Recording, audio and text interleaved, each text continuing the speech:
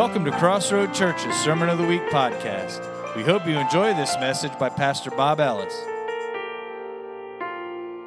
Welcome to Crossroads Church. Glad that you could be here with us, whether that's online in your homes or wherever you're watching from, or whether you're here in person. Today I'm going to be speaking to you from the book of Acts in the New Testament. It's about halfway through the book, and it's the story of where Paul, the convert to Christianity, who was once a persecutor of Christians, he's in the city of Athens. Athens is one of the most continuously populated cities in the world. It can trace its history back some 5,000 years. And so Paul is on this trek and on this journey of taking the gospel around the Roman world, primarily to the Gentiles. That was his calling. This is who he was taking the gospel to. And so we're going to pick this story up in Acts chapter 17, verse 16. The Bible says that while Paul was waiting for them in Athens, he was greatly distressed to see that the city was full of idols. So he reasoned in the synagogue with the Jews and the God-fearing Greeks, as well as in the marketplace, day by day with those who had happened to be there. A group of Epicurean and Stoic philosophers began to dispute with him. Some of them asked, "What is this babbler trying to say?" Others remarked, "He seems to be advocating for foreign gods." And they said this because Paul was preaching the good news about Jesus and the resurrection. And then they took him and brought him to the meeting of the Areopagus, where they said to him, "May we know what this new teaching is that you are presenting? You are bringing some strange ideas to our ears, and we want to know what they mean." All the Athenians and the foreigners who lived there spent their time doing nothing but talking about and listening to the latest ideas. And so Paul is in Athens, and he is not only in the synagogue, but he's also in the marketplace. So I thought it was one of those things when I'm reading scripture, I'm like, oh, that point jumped out at me. He wasn't just in the church; he was also in the marketplace, sharing the message, the good news about Jesus, and that there is life and there's resurrection in him. And so he's there. He's sharing with the Athenians, and the Athenians were known for dialogue and debate and philosophy, and it was nothing for them to gather around and just talk about the latest ideas. But the Bible says in verse 16 that he was distressed, he was stricken, he was quickened, other words that are used for that word, by what he saw that was happening in Athens. Now, this is common. This would have been common in Greece, that they would have been worshiping all different kinds of gods. In fact, you can look on movies nowadays, movies that are being produced right now, and you're seeing Greek mythology coming back and being kind of put back into the forefront. And so this city was no stranger to whether it was philosophy and debate and idols and Greek gods. I mean, this was typical. But Paul's there, and he was distressed by what he saw in the city. And as I was thinking about that, I thought, well, I mean, he's visiting this city, and he quickly picks up on the idea that they're into all of this. But yet you and I, we live in our cities year after year after year, and I wonder if sometimes we get synthesized to the idea that, oh, that's just how my city is. My city is known for this, or these are the problems of my city, and that's just the way it is. But the scripture says he went into that city and he was broken for what he saw, because he saw that they weren't understanding who the God of the universe was. They didn't have a relationship with him because they had all these other relationships with idols and false gods. And he was distressed and he was broken about it. And I wonder how much we're broken about our cities. Or do we just get used to it because we've been there day after day after day? The Athenians had been there day after day, and they just kind of got used to it. It's kind of what happens. We get into a rut. We get into a routine, and it's just, well, that's the way it is. How do I fix it?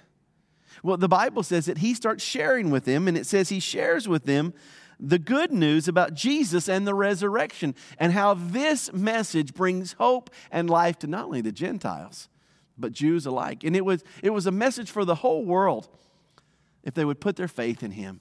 And so he had been transformed by this good news, and he wanted them to be transformed by this good news. Well, they called him a babbler, but they also were okay with new debate and new argument. And this was common for their area, as I said. In fact, in verse 20, it says, "You're bringing some strange ideas to our ears," they said. And wouldn't it be cool if we were known as bringers of strange ideas? See, this area in Athens, they were known for this kind of conversation and for talking and thinking about the latest ideas. And we're not much different in our society, though I think the mode and the medium is different. People are using all kinds of social media, whether it's Snapchat, Facebook, Instagram. People are communicating on all different kinds of ideas. In fact, we've got so many people who are chiming in on what they think of whatever, whether it's a restaurant or a war in a far-off land. People are speaking their minds on many subjects. So we're not too far removed from the Athenians and what's going on. I think we're at a prime time to be considered bringers of strange ideas. See, I think we're living in a time that there's so many ideas and so many teachings that are out there that people have forgotten the teaching of Christ. Even in a Christianized nation such as the United States, we've become this center for the rest of the world to come to, where all these ideas have now entered into our culture and our society. And so when Paul brings this strange idea about Jesus, it would probably be received similarly, or maybe even worse, if we were to be more aggressive, not only in church, but in the marketplace of our everyday lives, talking about the good news that's found in Christ and the resurrection. What would people think about you if in your office or your job you started talking about the resurrection or the good news that's in Jesus? Would they consider you or brand you as a bringer of strange ideas? Or would they just call you strange, irrelevant, or annoying? The Bible says that Paul got their ear. In fact, it says in verse 22, it says, "So Paul then stood up in the meeting at the Areopagus and said, 'Men of Athens, I see that in every way you're religious.'" Now, what's interesting is they took him to the Areopagus, and this was this hill or this rock area, and it was an area where they would counsel and meet, but it was in honor of the god that they worshiped, one of the gods that they worshiped, Ares, the god of war. And so think about this. Paul is taken to this very privileged place, or not privileged, maybe it's the wrong word, but this very historic place where debate and arguments are settled. And it's named after the god of war. And I'm thinking, he's getting ready to defend the faith there on the hill named after a false god, a fake god. And that's what God's called of us. When we bring this and we take this strange idea of Jesus to the world, there is going to be a battle and a defense of the faith. But God's going to open up doors where we will tread on the enemy's ground. He doesn't just fight, though, argumentatively, or he doesn't lose control. In fact, the scripture says that he is very wise. He starts to know his context very quickly.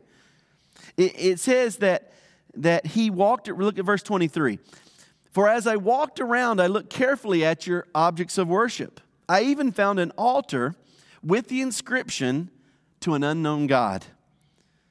Now, what you worship as something unknown, I'm going to proclaim to you." So he walked around, he saw all these idols. He even said to them when he's debating on this hill dedicated to the god of war, he said, "I can see that you are a very religious people." He could see that they were searching for spiritual things, though they were wrong. But he didn't start by saying, "You're wrong. You're lost. You don't get it." He started by knowing the context that these people were spiritual. In a sense, they were religious. He was also wise in how he presented what he presented. But he came upon this altar that was dedicated to an unknown God, and he said, "Let me tell you about the unknown God." He uses that as a common ground. He uses that as an opportunity to present the full picture of this strange idea that he had. We'll start reading at now I'm going to keep going at verse 24. The Bible says, the God who made, so when he sees this unknown God, he said, let me tell you about this altar that you've made to the unknown God. Let me tell you about this unknown God. He says, the God who made the world and everything in it is the Lord of heaven and earth and does not live in temples built by hands. He says, let me tell you about this unknown God. And he sets the stage by saying, oh, by the way, this unknown God that you kind of halfway are worshiping, he's the God over all things. In fact, he's the one that created the heavens and the earth, and he starts putting God in order over all things. And so this is creating this new framework for this society or for these people who are listening to it. Because they've been taught that there are all these different gods, and they would battle. Ares was the god of war, but then you got Zeus, and you got all these others that they would talk about. And there was conflict, and it was almost like this dysfunctional family, if you look at Greek mythology. And so you might have somebody here worshiping this one, and someone here worshiping that one. How do you know what to worship? And Paul says, let me tell you about the unknown God. The God that I want to make known to you. Maybe you think it's a strange idea. Maybe you think this doesn't make sense, but let me tell you about him. And so he says this, and in verse 25 he says, and he is not served by human hands. In other words, he doesn't live in a temple. He isn't made by human hands. He's not served by human hands as if he needed anything, because he himself gives men life and breath and everything else. So he speaks to the Athenians and he says, yes, you've got all these gods, but let me tell you about the unknown God. He gave you breath. You have life in him. So let's keep going. From one man he made every nation of men, that they should inhabit the whole earth, and he determined the time set for them in the exact places where they should live. God did this so that men would seek him and perhaps reach for him and find him, though he is not far from each one of us. For in him we live and move and have our being, as some of your own poets have said. We are his offspring. So the strange idea that Paul presents to the Athenians is, I see that you're religious, but let me tell you about the unknown God. The God that gives you breath. He's not found in a temple.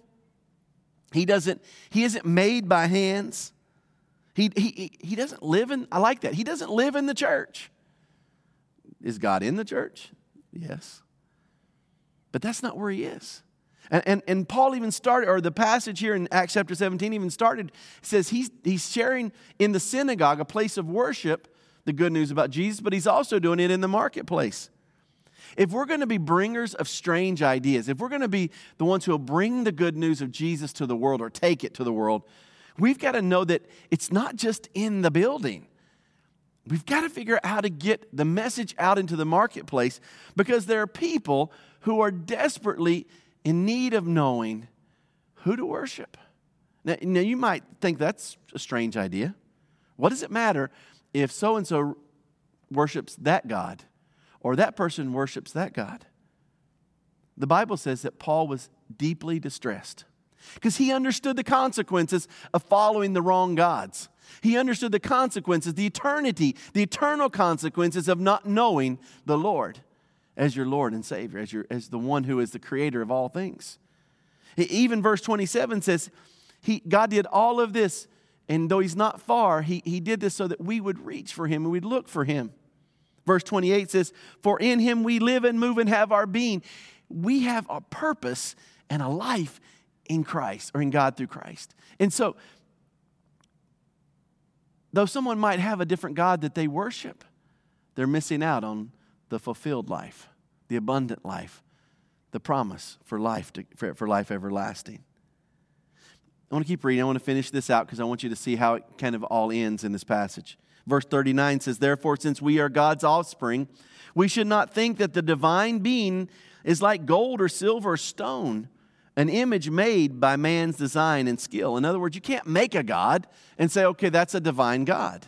No, we were made in God's image. We are his children. Verse 30, In the past, God overlooked such ignorance, but now he commands people everywhere to repent. This is the word of the Lord. This is a strange idea, I think, in our society. Repentance. God has called us to repent. And I think the church has been given a bad rap of like, well, there are a bunch of sinners in that place. Yes, we are. The Bible says we've all sinned and fallen short of the glory of God. And God says, you can get your life and your purpose and your meaning through me. And one of these strange ideas for the Athenians was repentance. I think it's a strange idea in our culture, in our marketplace. And unfortunately, I think it's becoming a strange teaching even in the church that we're to repent. The Bible says, confess your sins because he's faithful and just to forgive you. We're all to confess.